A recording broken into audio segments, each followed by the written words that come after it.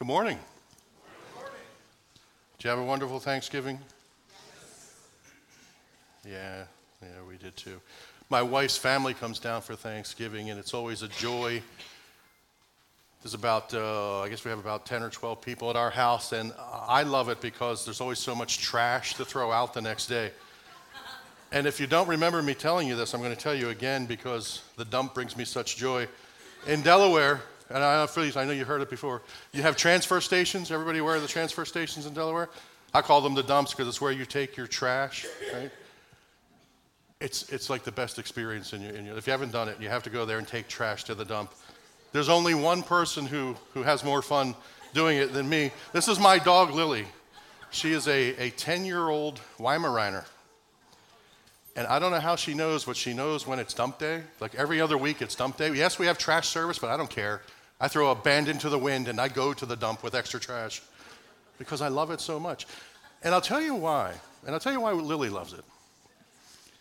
You know, when you go to the dump, you go through the little gate, and they give you your little card, and, you go to the little dump area, and then, you're there, and you have your truck full of all stuff that you want to throw up. Oh, this Friday I had stools, I had a wheelbarrow, I had food, I had everything.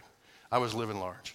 So you lift up the hatch of the back of your truck, and you pull up to the window there where you throw your stuff into the dump, and I just do it with a bag. I just throw the stuff in. It's a freeing feeling. I feel like it's a cathartic spiritual experience. I say, take it, Lord. Take my wheelbarrow. Take the stool that was broke. Take the Thanksgiving Festivus meats that we don't want anymore. And it's exciting. And I feel almost cleansed by doing it because for me, it's a picture of how I'm supposed to give up material goods for Christ. And I really feel the joy. The only bad part about the dump is when we leave. It's not the payment. It's $7.50 to dump as much stuff as you want from the truck. I laugh because I would pay $20, but I'm not going to tell anybody. I would pay $20. They could make a fortune off of me. But when we leave and he gives me my change, he only gives us one little biscuit, one little treat, and there's two of us in the car. I think to myself, does he not see the dog sitting there to the right of me? So the ride home can be a little tense, but we've learned to go back and forth. Now, actually, I told earlier, we play rock, paper, scissors for the biscuit. But I always win because dogs can't do scissors. Yeah, I'm smarter than I look, right, John? What a powerful name it is, church. So I want to talk this morning as we go into Philippians chapter 3 about gaining Christ and finding joy in him. And I think it's a message that we all need to hear as we spent our week in front of all the bounty that the Lord blessed us with. I think we sometimes need to be reminded that our joy comes from Christ and not the things that we have been given. And I will endeavor to do that today. So before we read Philippians chapter 3, starting in verses 1 through 11, turn there if you'd like to, but if not, they'll be on the screen. Why don't we go to the Lord in a word of prayer this morning and get our hearts settled before him. Lord, we do thank you and praise you for all of the goodness that you have bestowed upon us. You are a good God. You are a merciful God. You have saved us and you have blessed us beyond belief. We thank you and we praise you. Be with us this morning as we worship you through the reading of your word. And Lord, just open our hearts and minds to what you would have for us this morning. In Jesus' precious name, amen. All right, so we're in Philippians chapter 3, verses 1 through 11. Finally, my brethren, rejoice in the Lord. Now, Paul is transitioning here. Just a brief commentary. Paul is transitioning here, so see if you can pick up where he's headed. I'll shut up and read this. Finally, my brethren, rejoice in the Lord. To write the same things again is no trouble to me, and it is a safeguard for you. Beware of the dogs. Beware of the evil workers. Beware of the false circumcision, for we are the true circumcision who worship in the Spirit of God and glory in Christ Jesus and put no confidence in the flesh, although I myself might have confidence even in the flesh. If anyone else has a mind to put on confidence in the flesh, I far more, circumcised the 8th day, of the nation of Israel, of the tribe of Benjamin, a Hebrew of Hebrews, as to the law, a Pharisee, as to zeal, a persecutor of the church, as to the righteousness which is in the law, found blameless. But whatever things were gained to me, those things I have counted as loss for the sake of Christ. More than that, I count all things to be loss in view of the surpassing value of knowing Christ Jesus, my Lord, for whom I have suffered the loss of all things, and count them but rubbish, so that I may gain Christ, and may be found in him, not having a righteousness of my own derived from the law, but that which is through faith in Christ, the righteousness which comes from God on the basis of faith, that I may know him and the power of his resurrection, and the fellowship of his sufferings, being conformed to his death, in order that I may attain to the resurrection from the dead. So Paul is shifting here, church. He has spent the last 2 chapters of this letter talking about the importance of the gospel, the joy of being able to preach the gospel, and the joy of being unified around that goal as a church. And he has expressed that very clearly in the first 2 chapters of Philippians. And here when he uses the word finally, he's not ending his letter. Actually, in chapter 4, verse 1, he uses the word finally again. What he's saying is in transition, now for another topic related to that, but a little bit off of what I've been pounding into your head. Let's move on to something different. So just take note of that. So Paul says here, finally, my brethren, rejoice in the Lord. And this is something we're going to unpack a little bit more later. Rejoicing in the Lord. It may not fully be what you think it means, and I've explained this before, and repetition is what we do. Paul says it's no trouble for him to repeat things, certainly no trouble for me to repeat things. But I want us to understand when we leave here today what it means to rejoice in the Lord, because you are in Christ. Paul says, to write the same things again is no trouble to me, and it is a safeguard for you. Beware of the dogs. Beware of the evil workers. Beware of the false circumcision, for we are the true circumcision. What does he mean by that? Well, there were people going around saying that in order to be truly saved, you had to go through the Jewish custom of circumcision. And this has been dealt with already by Peter and others at the church of Jerusalem. And Paul is saying, no, it's not true. These people are dogs. Beware of them. You do not have to be physically circumcised. Paul dealt with this in Romans chapter 2, where he said, for he is not a Jew who is one outwardly, nor is circumcision that which is outward in the flesh, but he is a Jew who is one inwardly. And circumcision is that which is of the heart, by the Spirit, not by the letter. And his praise is not from men, but from God. Whose praise? And his praise, the one who has his heart circumcised, his praise is not from men, but from God. So let's talk about this a little bit. Who are these dogs? So there were people coming after the true believers saying, Christ's death on the cross was not sufficient to save you. You must also be circumcised. So there is this group of people who were questioning the salvation of the believers in the early church here at Philippi. And they were saying you have to add something to your salvation. In order to enter glory, in order to enter heaven, you must be circumcised or your salvation doesn't count. And Paul says, no. They're nothing but dogs nipping at your heels. They're evil workers. They're trying to get you to lose your focus. They're trying to pull you away from the gospel. They're trying to pull you away from unity. They're trying to pull you away from Christ by saying that what you've put your faith in, Jesus Christ, him crucified and resurrected, is not sufficient. Well, Paul said these people are nothing but dogs trying to, like a dog would pull at your pant leg and try to pull you away from something. These people are nothing but dogs trying to do that. So how do we relate that, church, today? Because these people claim to be believers. They claim to be in the church, but they said Christ's work isn't sufficient. How do we relate that to today? Certainly we don't have arguments over circumcision. Well, we relate that today by anybody who tries to add anything to the gospel or to cause you to doubt your salvation. Somebody who might say that you must be baptized in order to enter heaven. That is adding something to the gospel. Baptism is a wonderful proclamation of the heart being circumcised. But it has nothing to do with circumcising the heart, right? So if somebody comes to you and says, hey, you're not saved because you were never baptized, you say to them, I believe in the finished work of Christ, and that alone, and nothing I do outwardly can add one iota to my salvation. But how about something a little bit simpler? Maybe nothing so dramatic. How about somebody saying to you, well, you don't sing the hymns that I sing, so therefore you are not a true believer. Believe it or not, there are people who think people who don't use the King James Bible are not true believers. There are people who have these beliefs who want to tear down Christians and pull them away from being in Christ and having joy in Christ. There are so many ways that people can pull you away from your focus on Christ. And I have to say, unfortunately, a lot of that happens in the church. When you talk to somebody who's left the church, what do they usually say? Cause them to leave a church or the church? Generally, you find that it's an interaction with somebody, isn't it? Somebody insulted me, somebody hurt me, somebody deeply cut me, or somebody said I wasn't worthy, or I was insufficient.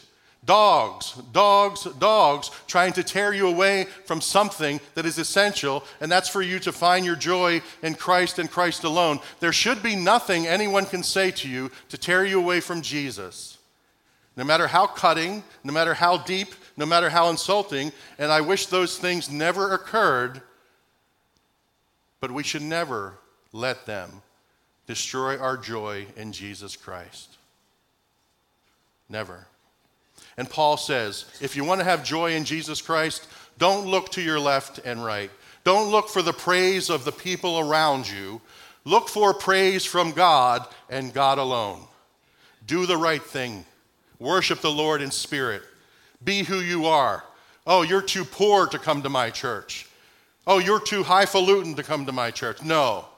Christ and Christ alone. So first thing Paul says is rejoice in the fact that you have to please God. You don't have to please everybody around you.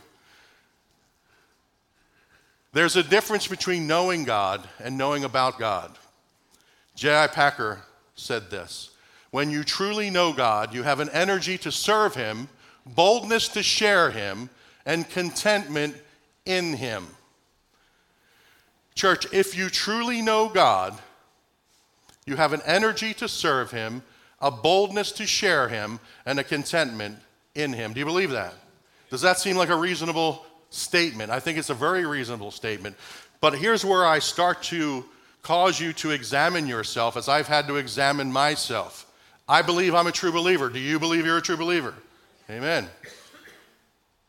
Do you have the energy to serve him? Do you serve him? Do you use that energy to serve him?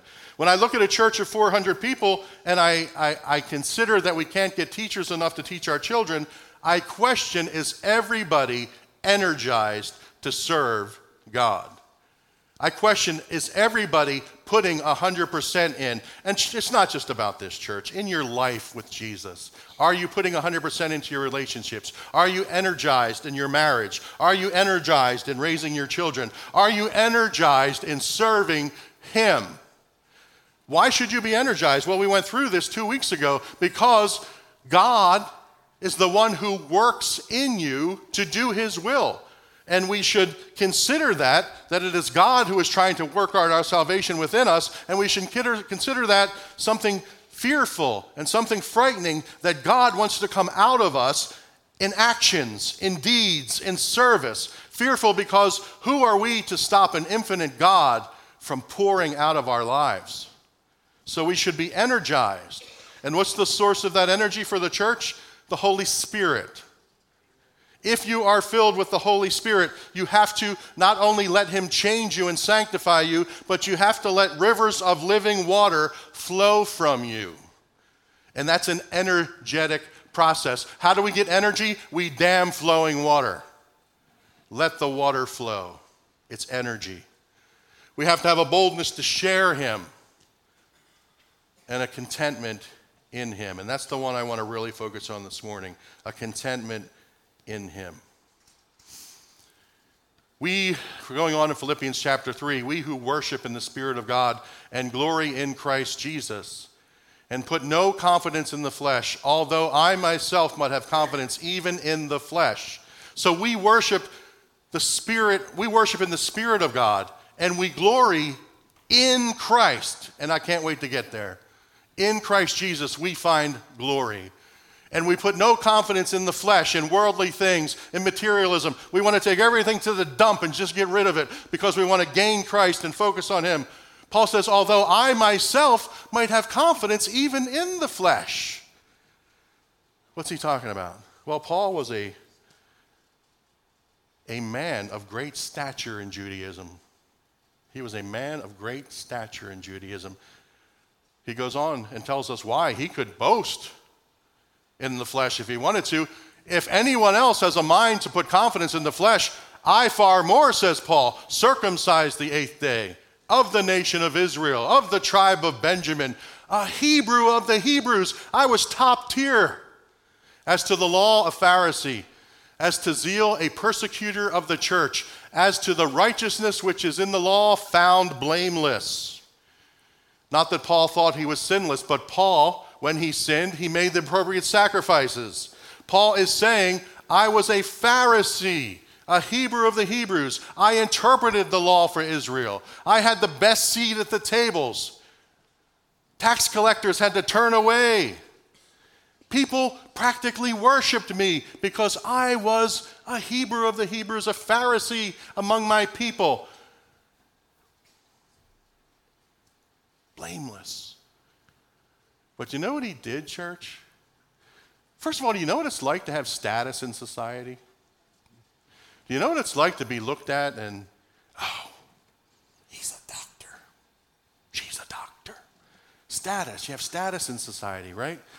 And we love that, and we carry ourselves because we have stature in society. But Paul had this, and he gave it up. He gave it up, church. But whatever things were gained to me, those things I have counted loss for the sake of Christ. I was the tops in the Jewish community, and I threw it all away. I gave it all up so that I could gain more and more and more and more of Christ. And I have to remind you, and we do this every so often. I know many of us have used the description of Paul, and I'm going to use it today to make a point. Often we think of Paul as this strong, confident man, this robust and tall and really a bold person who people would look at him and be intimidated. Oh, here comes Paul. We better get out of the way. No, here's the description of Paul from the 2nd century. Now, this is not a piece of scripture. This is not a piece of biblical scripture. This is apocryphal. These are historical writings that have value but are not part of the Bible. Here's the description of Paul.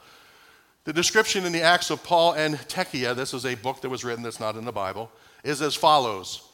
A small man in size, bald-headed, bandy-legged, meaning bow-legged, well-built, with eyebrows meeting, one brow. Rather long-nosed, some describe him as a crooked long nose, full of grace. For sometimes he seemed like a man, and sometimes he had the countenance of an angel. So imagine this. He's not the best-looking man in the world. He has attributes that people today make fun of people for. He's bald. His eyebrows are together and too thick. He can't, and we know that he can't see well. His legs are bowed out. He's bow-legged. He's small in stature. Now, if you put that man and make him a Pharisee, what happens to that man's ego? I'm a Pharisee. A Napoleon complex can kick in, right? This gives me worth. This gives me value. I'm not an attractive man in the world, but I'm a Pharisee, a Hebrew of Hebrews, and that probably gave Paul quite a bit of significance and importance. But what did Paul do with all that notoriety, with all that, you're such a great man in the Jewish community, Paul? He said, being of that stature and being looked up to in that way, it's not worth it if I can't know Christ. I will give everything I'm looked up for in this world, and I will become the bow-legged, bald, short man for Christ. Because there's nothing more important. Those things I have counted as loss for the sake of Christ. Not that he's saying, oh, I lost them. He's saying, I count them as rubbish. I throw them out for the sake of knowing Christ. More than that, Paul goes on. I count all things to be lost in view of the surpassing value of knowing Christ Jesus my Lord, for whom I have suffered the loss of all things and count them but rubbish so that I may gain Christ.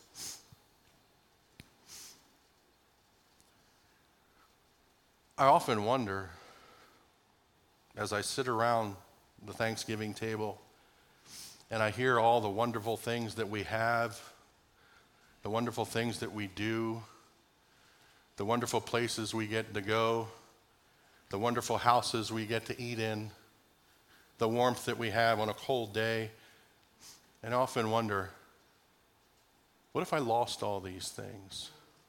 Would I still love Christ? And then I ask myself another question. All right, I haven't lost all these things. Does it make me love him less? And sometimes, almost all the time, I have to confess that the answer is my material blessings make me love Christ less. What do I mean by that? I do less for him when things are good. When times are hard, who do I go to, church? I go to him. When a diagnosis is bad, who do I run to? I go to him. When a job is lost, who do I go to? I go to him. When a child's sick, I go to him. When my marriage isn't going well, I go to him. But when everything's fine, you know what I do? I don't go to him. I let all these things that I've amassed, that I've consumed, that I've gathered, get in the way of gaining Christ and finding joy in him. And I want to say a special word to you who are young in this room today. Young marrieds to be. I beg you not to put material desires above your Lord Jesus Christ and your marriage and your children. I beg you not to want more than you can afford. I beg you not to compare yourselves to those to your left or to your right, but only compare yourselves to your King and Lord Jesus Christ. I beg you to find your peace and satisfaction in him and not by buying one other thing that will make you happy. It destroys our lives. It takes away so much joy. It takes away such precious moments that can never be restored. Yes, you work hard for all these things. You do. You work hard for all these things. But if you work hard for money, what are you sacrificing? Time with your wife, time with your family, time with your Lord. Don't give up what's important in life for what you can one day take to the dump and it will just be crushed and burned. What value is there in that? I love sitting next to the older people when I visit them in the hospital or in their homes or in a facility, and they tell me the stories, and they don't tell me the stories about, how they had the best cars in the world or they had the best houses in the world. Folks, what are the stories always about? Experiences, family, how they serve the Lord, how their children are either with them or not with them. It's all about things that can't be purchased, but all these things the Lord tells us are important. Seek him and then seek all the things he has for you to love each other. Knowing Christ is more important than having stuff. And Paul knew that. And he said, I count it all as loss. I'll give it all up. You know what FOMO is? All right, my kids teach me some things occasionally.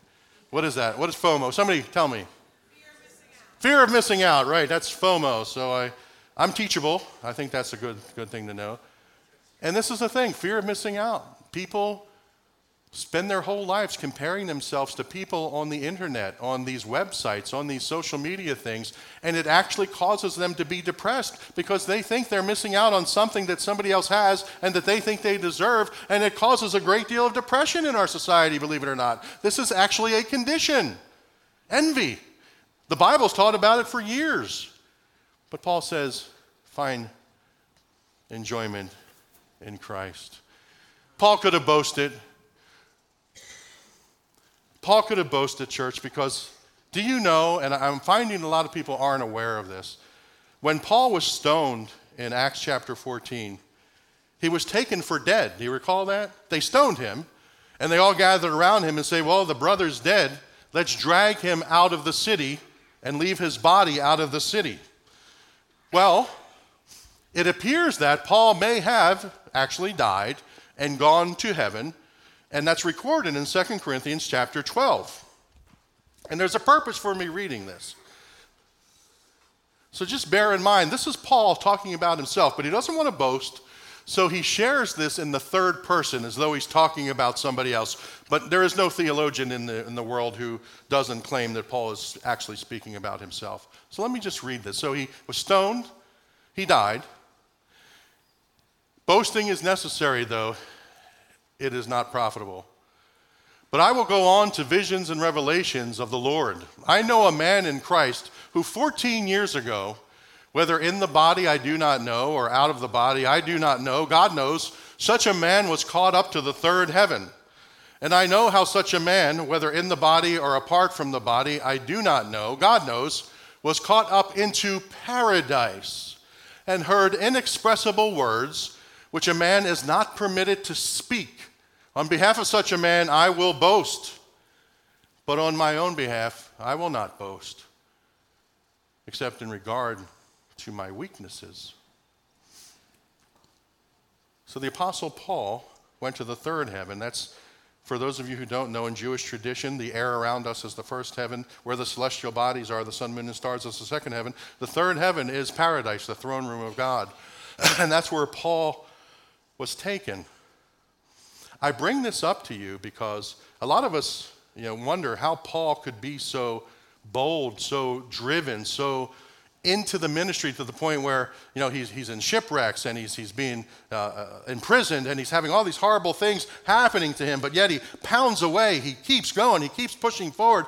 And so how can this man have such a great motivation? And I tell you, if you were to go to the throne room of God right now and sit or prostrate yourself before the throne of Jesus Christ, and you see inexpressible things that you can't speak about, you're not even allowed to tell people about because it's too great that you can't speak about it, and then suddenly you were to come back, what would you think about the material things around you? What would you think about the things that we so adamantly want to buy and to own?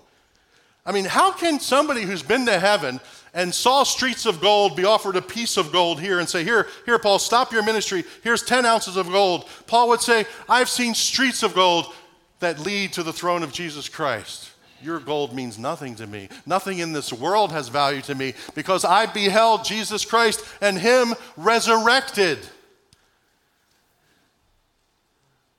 God wants us to get as close to the throne as we possibly can without going there like Paul did. Because when we draw near Christ, when we gain Christ, when we find our joy in Christ, our needs here in this world diminish and our needs to be filled with him increase. Our desires to have everything we see diminish, and our desire to preach the gospel, to share the gospel, to love our wives, to love our husbands, to love our children increases because these are all the things that have eternal value. When we see Christ, everything else fades away. And that is how we find joy, by getting closer and closer and closer to him. Philippians chapter 3 goes on, that I may be found in him, not having a righteousness of my own derived from the law, but that which is through faith in Christ, the righteousness which comes from God on the basis of faith. Faith in Christ. There's a righteousness that comes from God on the basis of faith. I'm going to say something that may hit some of you in a deep place. I don't know. We believe that when you come to the Lord in salvation, that you cannot lose that salvation. That if you are a true believer, he will see that through. You will be in glory with him. But he also tells us in the Bible to test whether we are in the faith or not. So I challenge you, as Paul says, righteousness which comes from God on the basis of faith. If you are a believer and you 20 years ago put your faith in Christ, and then you basically put him on a shelf and said, well, I am saved, lock, stock, and barrel, therefore I can go living my life as I please, and I will never speak of him, I will never share the gospel, I will never live my life for him, I will never do ministry, I will never serve in the church, I will never serve my wife as though she was worthy of serving.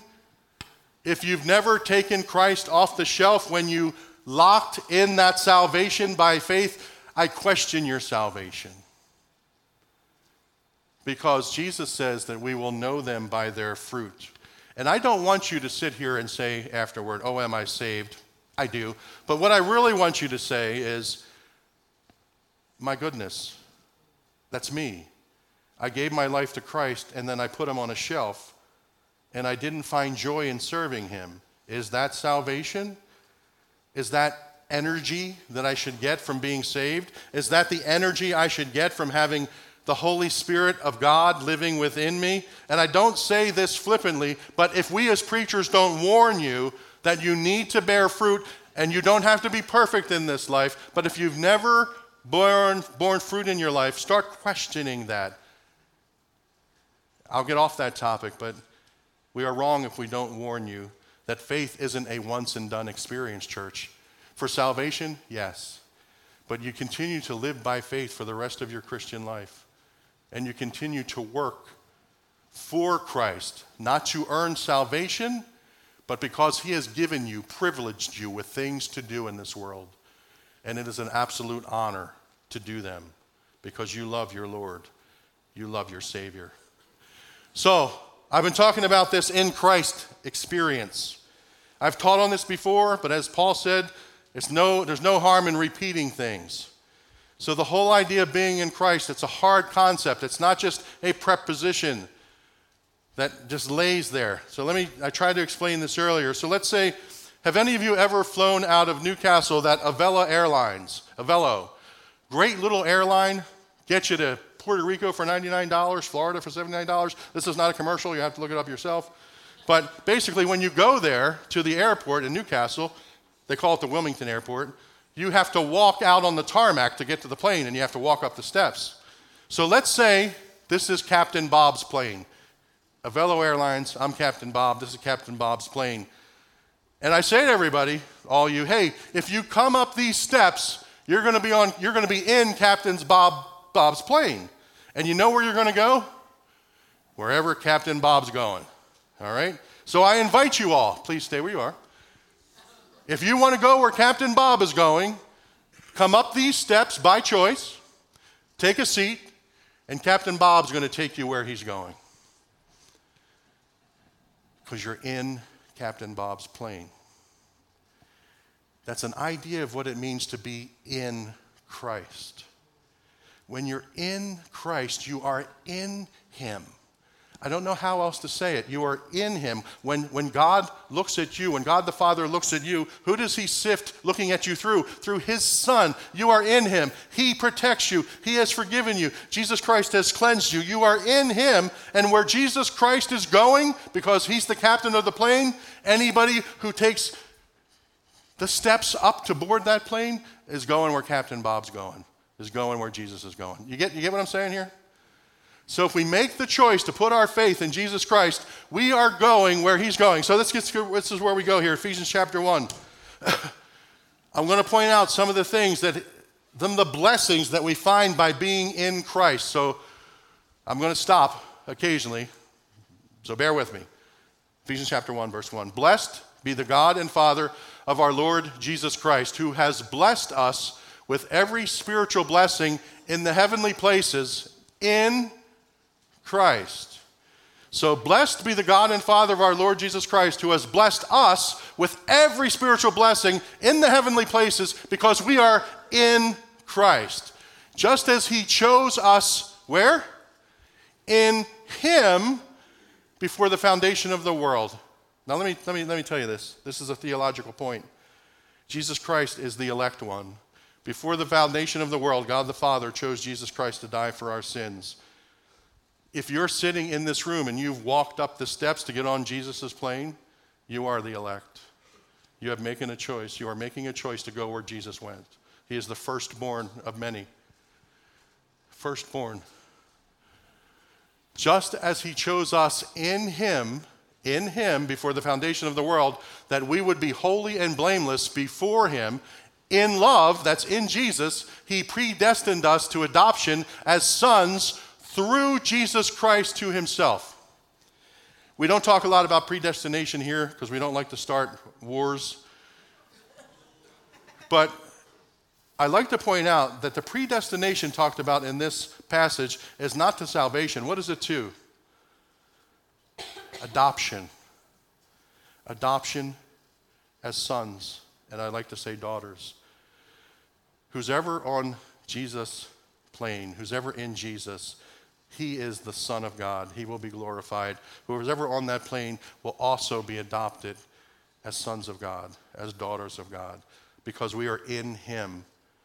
He gets everything, and he blesses us with what he's been giving, and we become sons and daughters of God. I've said this many times before. God could have saved us and put us on an island somewhere. God could have saved us from hell and said, here's an island you can all live on. Go, be great. I'm going to live over here with my son Jesus and the Holy Spirit. You be good. You can hang out with the angels occasionally, but you can't come over here.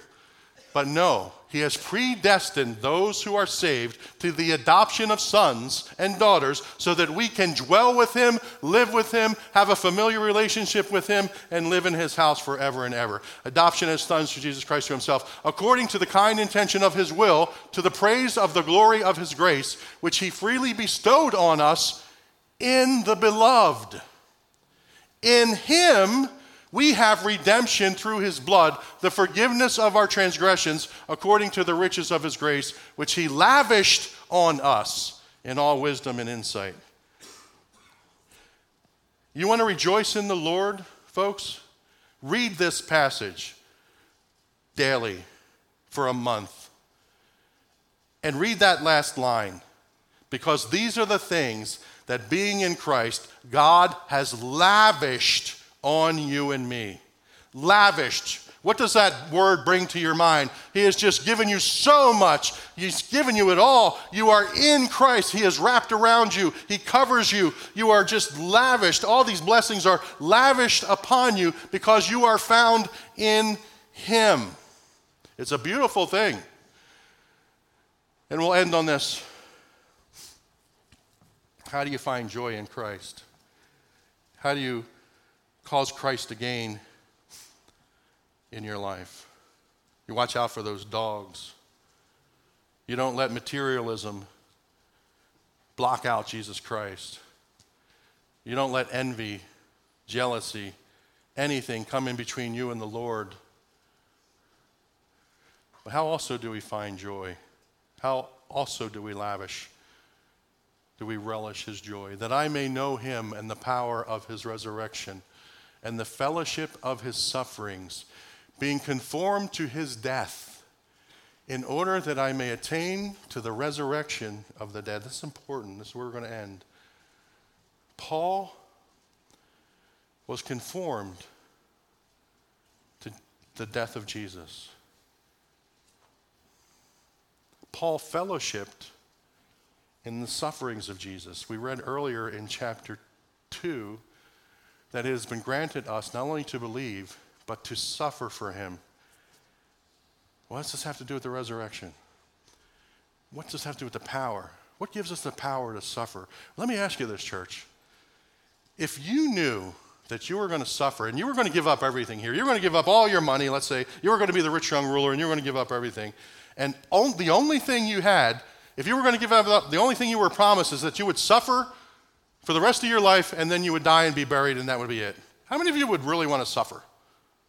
No, if I thought that at the end of my life I was going to be buried and died, and that would be it, I'm going to live life to the fullest here. I'm going to live it up. I'm going to buy those 3 cars. I'm going to get those 2 houses. I'm going to do everything that I want to do because this is the end. But there's power in the resurrection.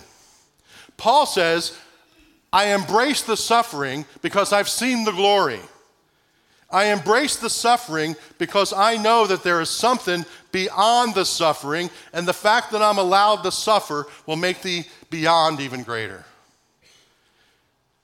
If I had no hope in the resurrection, if Jesus didn't come out of that grave, we would be dead in our sins and trespasses, and I would not want to tell anybody about him.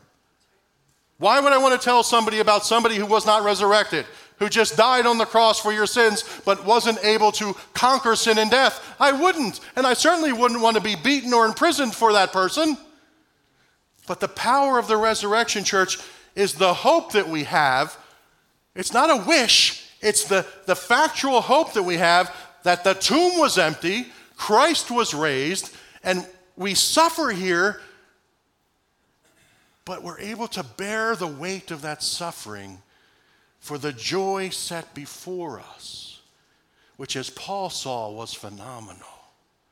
And when he saw unspeakable things, he gave up everything, because he said, in comparison to what I'm going to inherit, in comparison to what I have in Christ, the suffering here is nothing. And I know that the suffering here is hard. We've all been through it, and we all have a lot more to suffer. But like Jesus Christ, when he was going to the cross, he was able to bear the cross for the joy set before him beyond the cross. Gain Christ. How do we gain Christ?